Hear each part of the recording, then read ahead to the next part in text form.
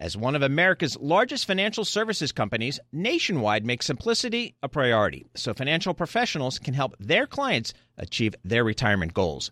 Nationwide Investment Services Corporation, member FINRA, Columbus, Ohio.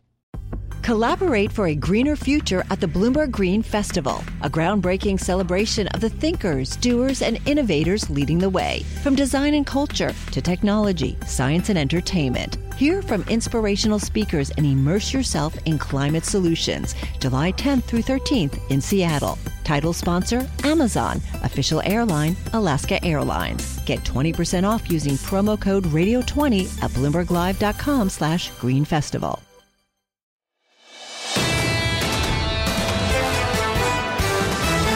Welcome to the Bloomberg Surveillance Podcast. I'm Tom Keene, along with Jonathan Farrell and Lisa Abramowitz.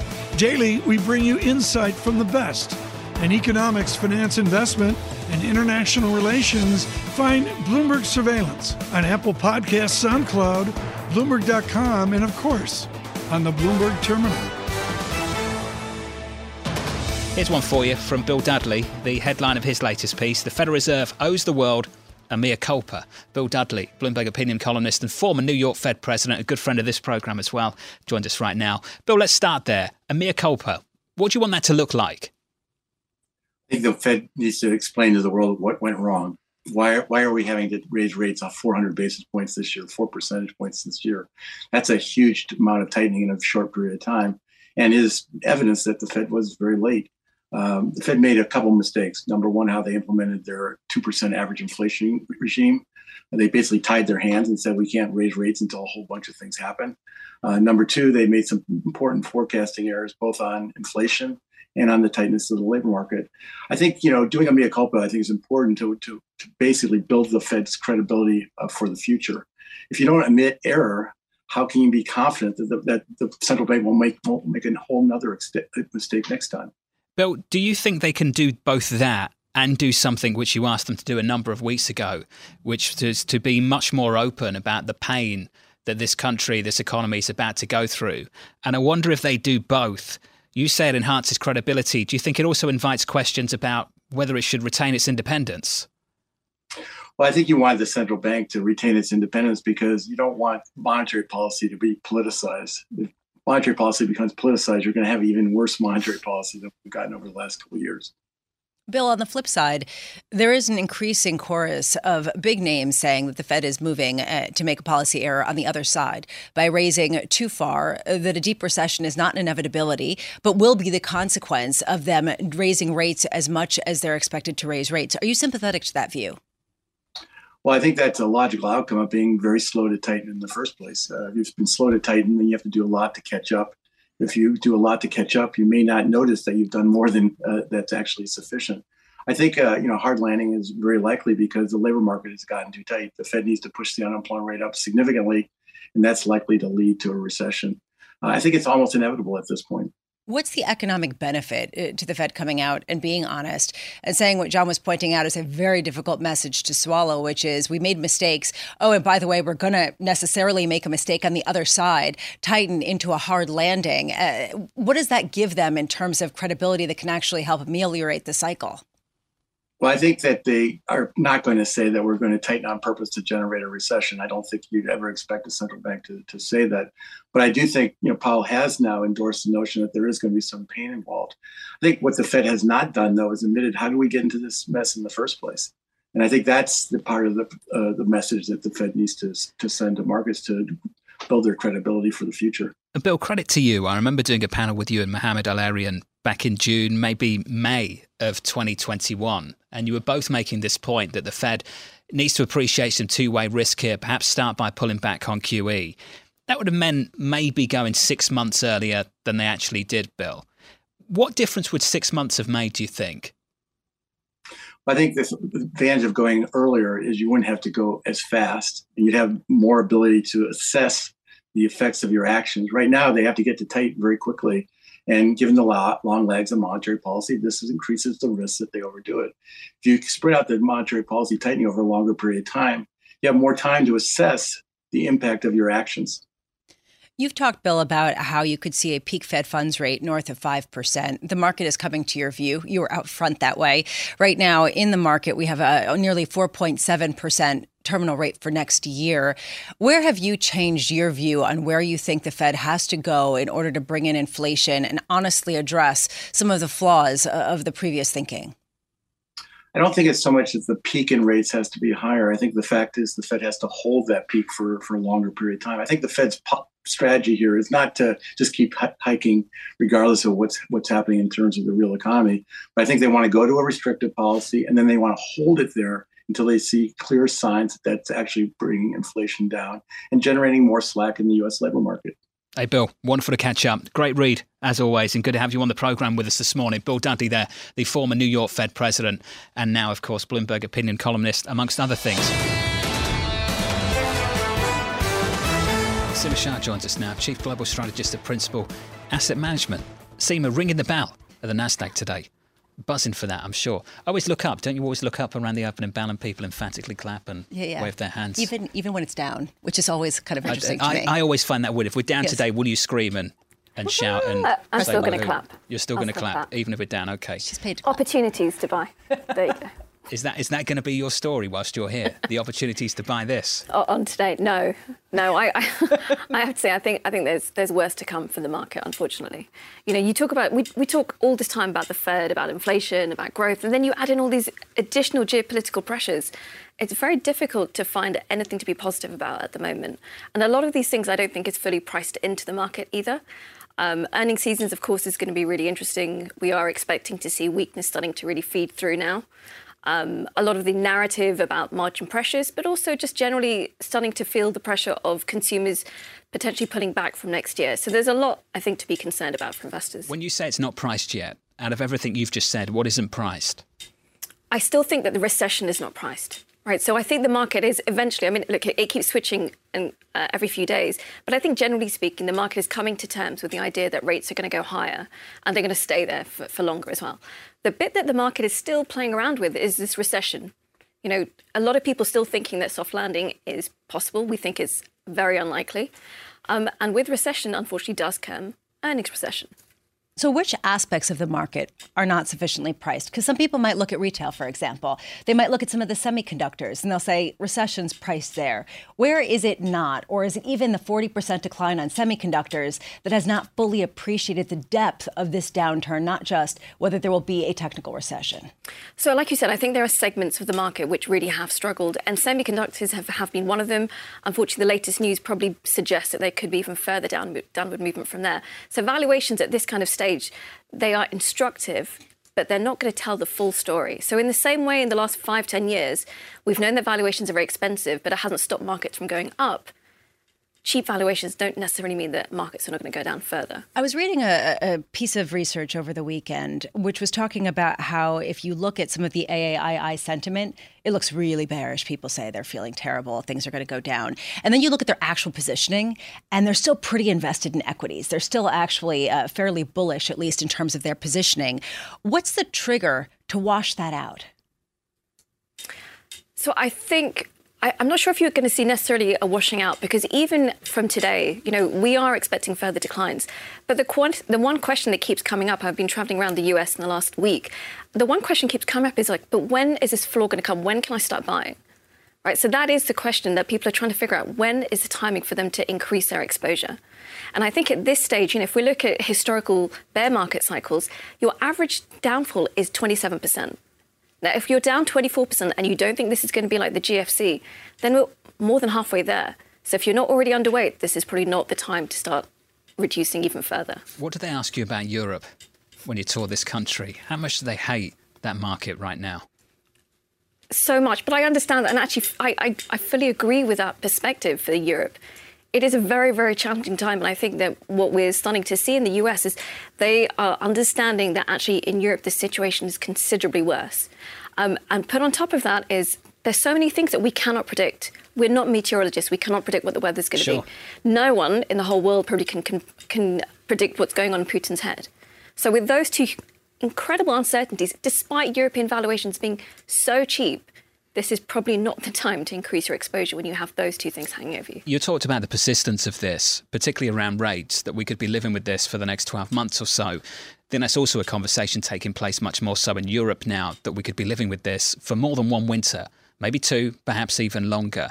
When you start to think about the United States in that respect, 10 years ago we talk about the United States decoupling from the mess that was playing out in Europe. Is that still the case? Would you say that's still the case? I think it is to some extent. I mean, one of the things that we are starting to feel is that in the US, there is this belief that there is a complete decoupling. But of course, that doesn't happen. Whatever European tensions there are, whatever the energy situation is, there will be leakage into the US. In Europe, you're already seeing this huge substitution from natural gas towards oil. And of course, there will be inevitable repercussions for the US as well. So I don't think it's a full decoupling. I think the US does come out better than Europe, but certainly not complete decoupling. Okay, so bear with me, but everyone who I know is going to Europe for a vacation, including Tom Keene, who's over in Europe right now. And we're hearing about the negative effect from the strong dollar on U.S. companies, but that's because things are on sale effectively from, say, European industrials. So when is the currency differential a good thing for Europe the way it used to be, say, 5 years ago when the currency wars were reversed? Well, I think you've already seen some of that play out this summer, which is why you haven't seen European GDP actually contract yet. If you look at Spain, Italy, all of the southern European countries have benefited significantly from the weak currency. And that is going to moderate a little bit some of the downturn that Europe's going to feel. But this is, from an investment perspective for the US, it's one of the key reasons why we've been overweight mid-caps rather than large cap. The mid-cap exposure to domestic is significantly higher than what you see for large cap. And they've outperformed, and we expect them to continue to outperform. One theme that we've heard from a lot of the investors who we speak with is it's starting to look attractive to go into longer dated bonds. How much conviction do you have around that kind of view, both in the US, but also in places like Europe? So we have, for example, increased our exposure to long dated bonds fairly significantly in the last 2 months. A couple of reasons. One is that we are, as I said, expecting recession to hit next year. And in that environment, typically, you should see downward pressure on yields. But like you said, in Europe, there's the added pressure. What are central banks doing? They're raising rates, but they're also pushing down the long end. Or at least they're trying to push down the long end. At some point, there's going to be some kind of success, or at least it's going to stop any further movement. So if you have to be anywhere in the yield curve, I would rather be on the long end than the short end, for sure. In the gilt market or treasuries? I don't think you want to be in the UK. I asked the question because you're based in London. I just wondered whether you've been buying gilts in the last couple of weeks. We did not foresee what was going to happen to the gilt market, like Sure. anyone else, I think. Just generally speaking, the UK, we have serious concerns about. The fiscal story is not going to improve, I think, as much as they can walk back. There are certain segments of that political story, the fiscal story, that they're going to stick to. So if you're looking at it over a longer-term horizon, the UK has a worse inflation problem. It's got a worse growth problem. So if I had to pick one over the other, I would pick the US. Halloween budget, what do you want from that? As an economist, I want them to unwind everything. Yeah. Unwind everything. Just go back to having some serious fiscal policy where they're trying to actually balance the budget in the same way that really in the UK, unlike many other countries, fiscal balancing is a hallmark of fiscal policy for the last 2 decades. So for them to walk away from it at this time is a very difficult time. In 2 or 3 years' time, who knows, trickle-down economics could work. Do you think that everyone in the UK right now, you ask them about what's going on with the gilt market and they just sort of sigh and look at you like, please, can I just disappear right now? Don't buy the gilt market. Yeah. That's sort of... If someone did buy the gilt market and made a tremendous amount of money, can I just say that when the Bank of England stepped in and yields dropped by, 100 basis points at one point that day? Which is the reason why, to Seema's point, the reason why the long end perhaps is getting some credence or some conviction on people, because they do believe eventually central banks will step in, at least for that, because of some of the structural issues that require some sort of Even without them stepping in, change. At some point you'd have to believe bonds start behaving like bonds, going into an economic downturn. People have gotten wrong what that point is, though, again and again. And we have seen people change their expectations for how high yields could go. And at this point, I think there's a feeling of being shaken a bit about what is the base at this point after a world of zero rates for so long. Massively. Zero confidence in a high volatility world. Zero confidence. A complete lack of conviction. Seema, thank you. Enjoy ringing the bell. You press a button, right? It's not. It's a button. I wish it was so disappointing. There's nothing cool about that, is Nothing. there? Just sort of... I don't Technology. Bell tower. Seema so Sharp, much better. Principal Asset Management, should go in with your own bell and just, shake things up.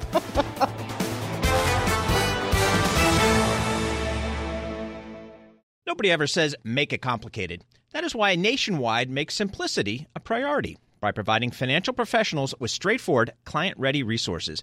From clear strategies to help clients meet retirement savings and income needs to ways to cover rising healthcare costs and more. Nationwide simplifies planning so more time can be spent helping clients. Nationwide is on your side. Nationwide Investment Services Corporation, member FINRA, Columbus, Ohio. Hi, I'm Ron Kraszewski, Chairman and CEO of Stifel. Financial advisors, if you're not growing your practice, you're losing market share. Stifel is a growing, entrepreneurial, advisor-centric firm built for successful advisors like you. Imagine having the resources of the largest wirehouses and the support of the boutique shops, but none of the bureaucracy to get in the way of you serving your clients. At Stifel, it's your business, your book, your clients. I always tell the advisors we're recruiting, I want you to come to Stifel and double or triple your business. Most of them laugh and shake their heads, but I'm serious. Don't take it from me. Take it from Stifel's #1 finish in J.D. Power's 2023 U.S. Financial Advisor Satisfaction Study. So, there's a reason why 148 financial advisors joined Stifel last year. Come join us and find out why Stifel is the firm where success meets success. Visit www.choosestifel.com. Stifel Nicholas and Company Incorporated, member SIPC and NYSE.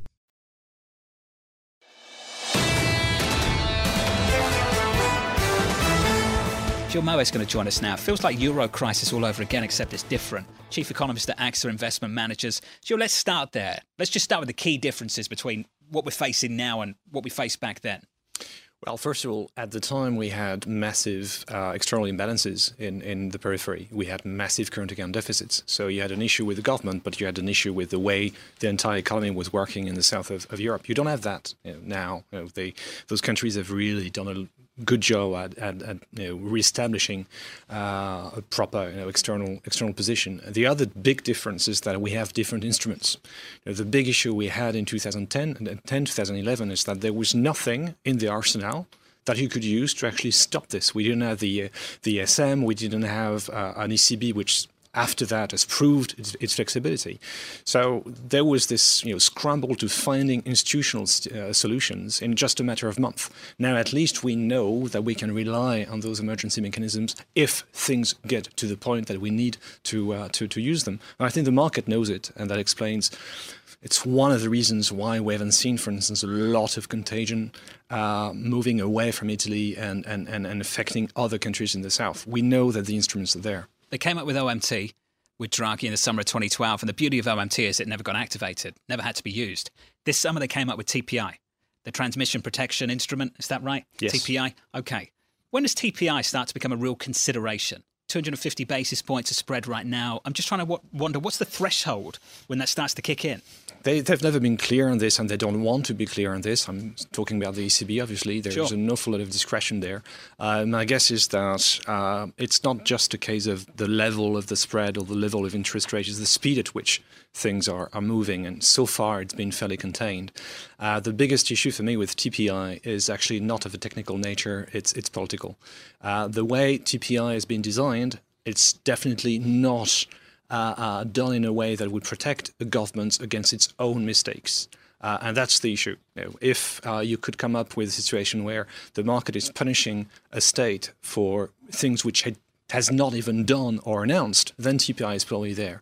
If a government is doing stuff which is triggering a sort of rational reaction by the market, then TPI is probably not the right instrument, and then you need to go to MT. But so far, at least, the news that we have from Italy, which is the biggest issue in there, is that the new government, we don't have one yet, but the noises we got from the new majority, is that they want to be prudent. So if they don't make big policy announcements that would make the ECB nervous, they could actually benefit from TPI. And there's the relationship with the market that you can build on that.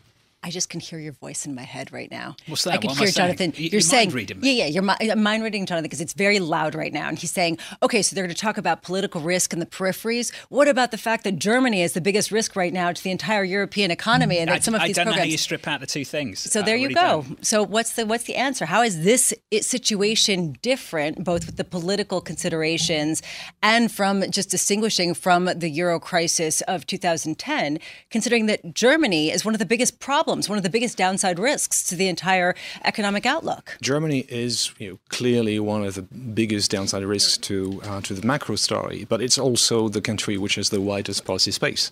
And they are using their policy space quite a lot. I mean, you've seen the announcements that we had last week from the German government. They still can mitigate a lot of the current pressure that they get from gas prices with the billions that they are about to spend. So in this case, yes, it's quite negative of the last 2-3 quarters. A recession in Germany is absolutely unavoidable, I think, at this stage.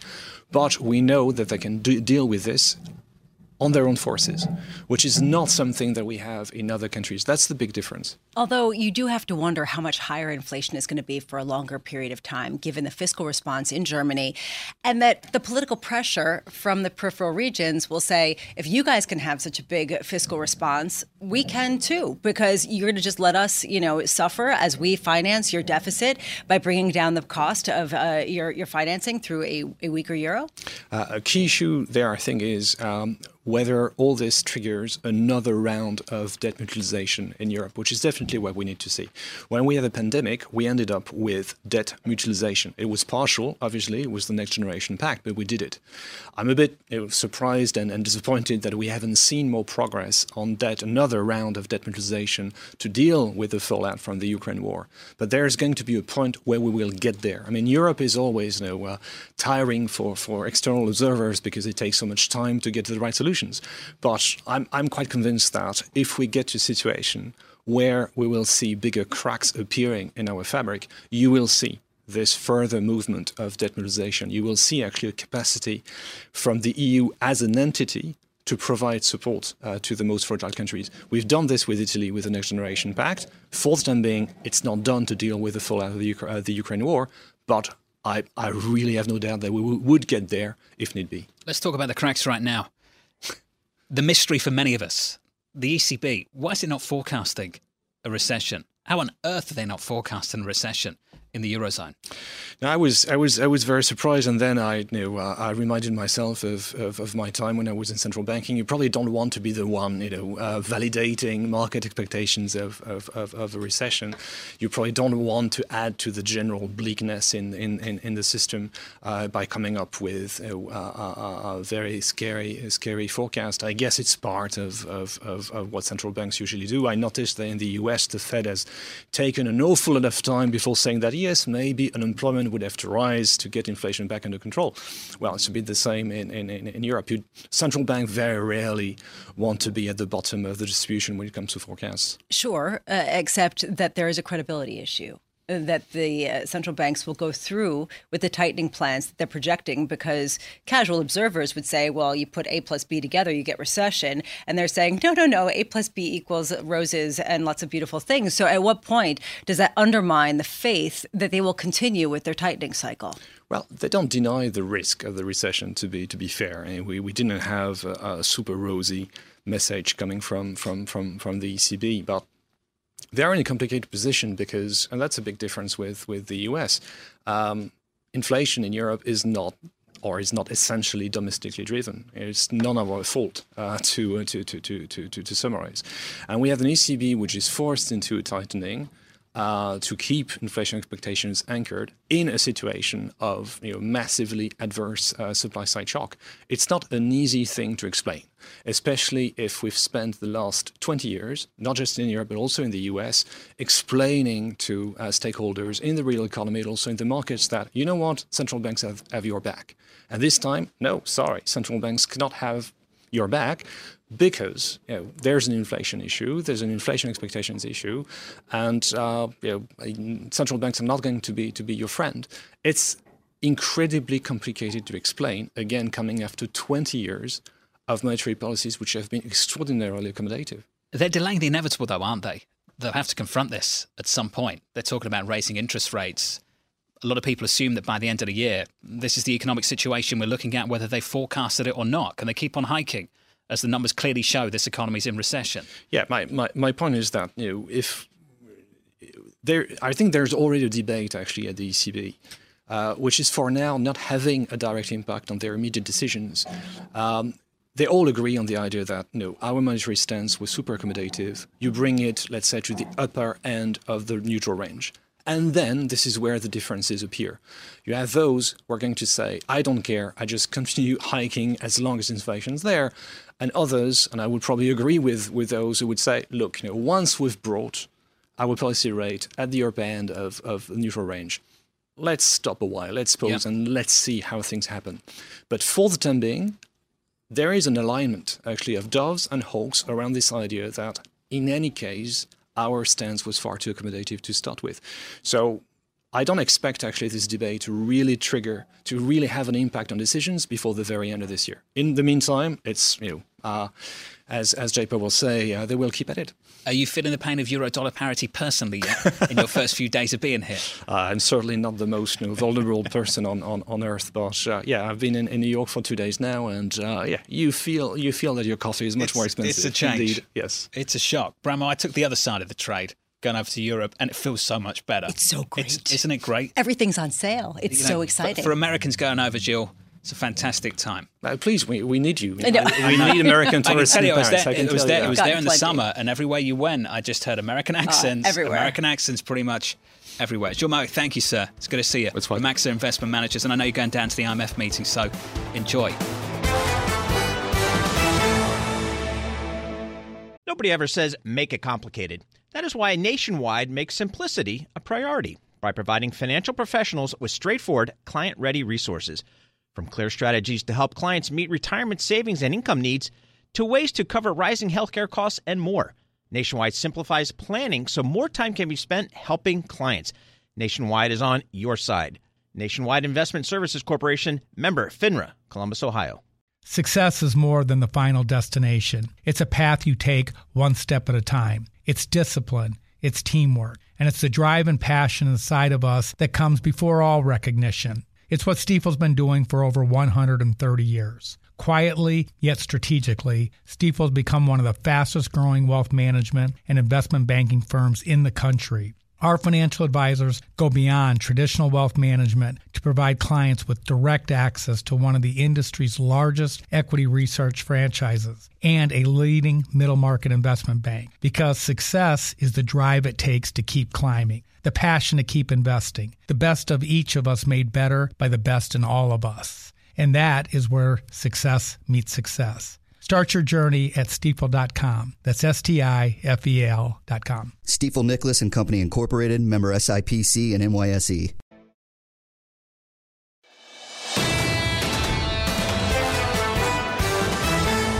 Bob Yorga can talk to us about energy. Joins us now, Energy Futures Senior Strategist and Executive Director at Mizuho. Bob, you said you're not a big believer in the OPEC plus 2 million barrel production cut. What do you mean by that? Well, I think they will see only about 1 to 1.2 million barrels of cuts that are actually made in this OPEC production cut deal. You'll see Saudi Arabia cut. They're good for their word. The United Arab Emirates, same thing. But there's a lot of folks in a lot of countries in OPEC that are underproducing for size. They're not going to cut production further. Russia's basically around 1.3 below the existing quota going into the OPEC meeting. Nigeria was about 800,000 barrels below. Angola was 400,000 barrels below. They're not going to cut any further. And a lot of the other participating countries are happy just to stay where they were. They're not going to go out and pull back on production today. They're just going to do their best to stay where they are. They're struggling to be where they are. So I would expect to see Saudis cut. I would expect to see UAE cut for about 1.1 million barrels. Given the lack of spare capacity, Bob, why are prices not higher? Demand is really the issue here. I think that's another one that the OPEC folks missed a little bit. The problem is not supply. The problem is demand. We are here. The dollar is higher for starters. That is a reverse correlation to the barrel, to crude oil. Higher the dollar, the less dollar it takes to buy a barrel of crude oil. The China situation is very negative for OPEC. That's a big piece of the demand puzzle that's been taken off the table.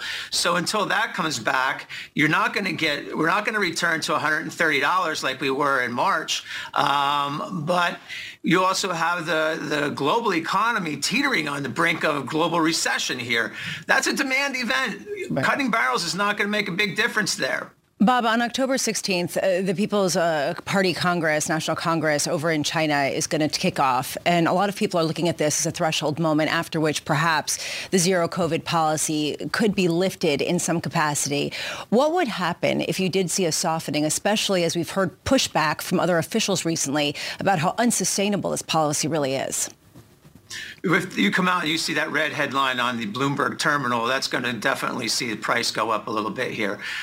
We probably would trade towards, if China's on the way back, and if that's a big move in the right direction, we probably will see the market trade towards $100. But I don't see it returning to $130 where it was at the beginning of the Ukraine crisis. So yes, that would be that's a big piece. That would be a big demand construction event, and it would be very positive for the market. But above and beyond that, with the Fed still likely to increase the rate situation by 75 basis points next meeting, 50 the one after that.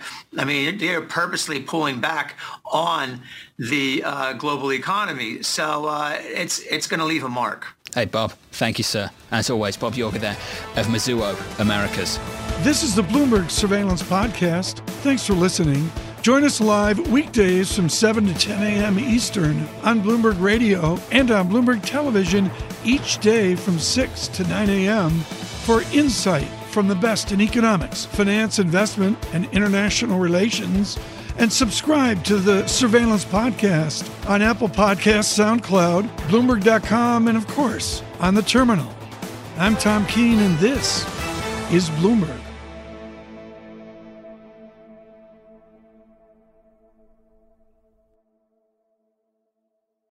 Collaborate for a greener future at the Bloomberg Green Festival, a groundbreaking celebration of the thinkers, doers, and innovators leading the way. From design and culture to technology, science, and entertainment. Hear from inspirational speakers and immerse yourself in climate solutions. July 10th through 13th in Seattle. Title sponsor, Amazon. Official airline, Alaska Airlines. Get 20% off using promo code radio20 at BloombergLive.com/Green Festival.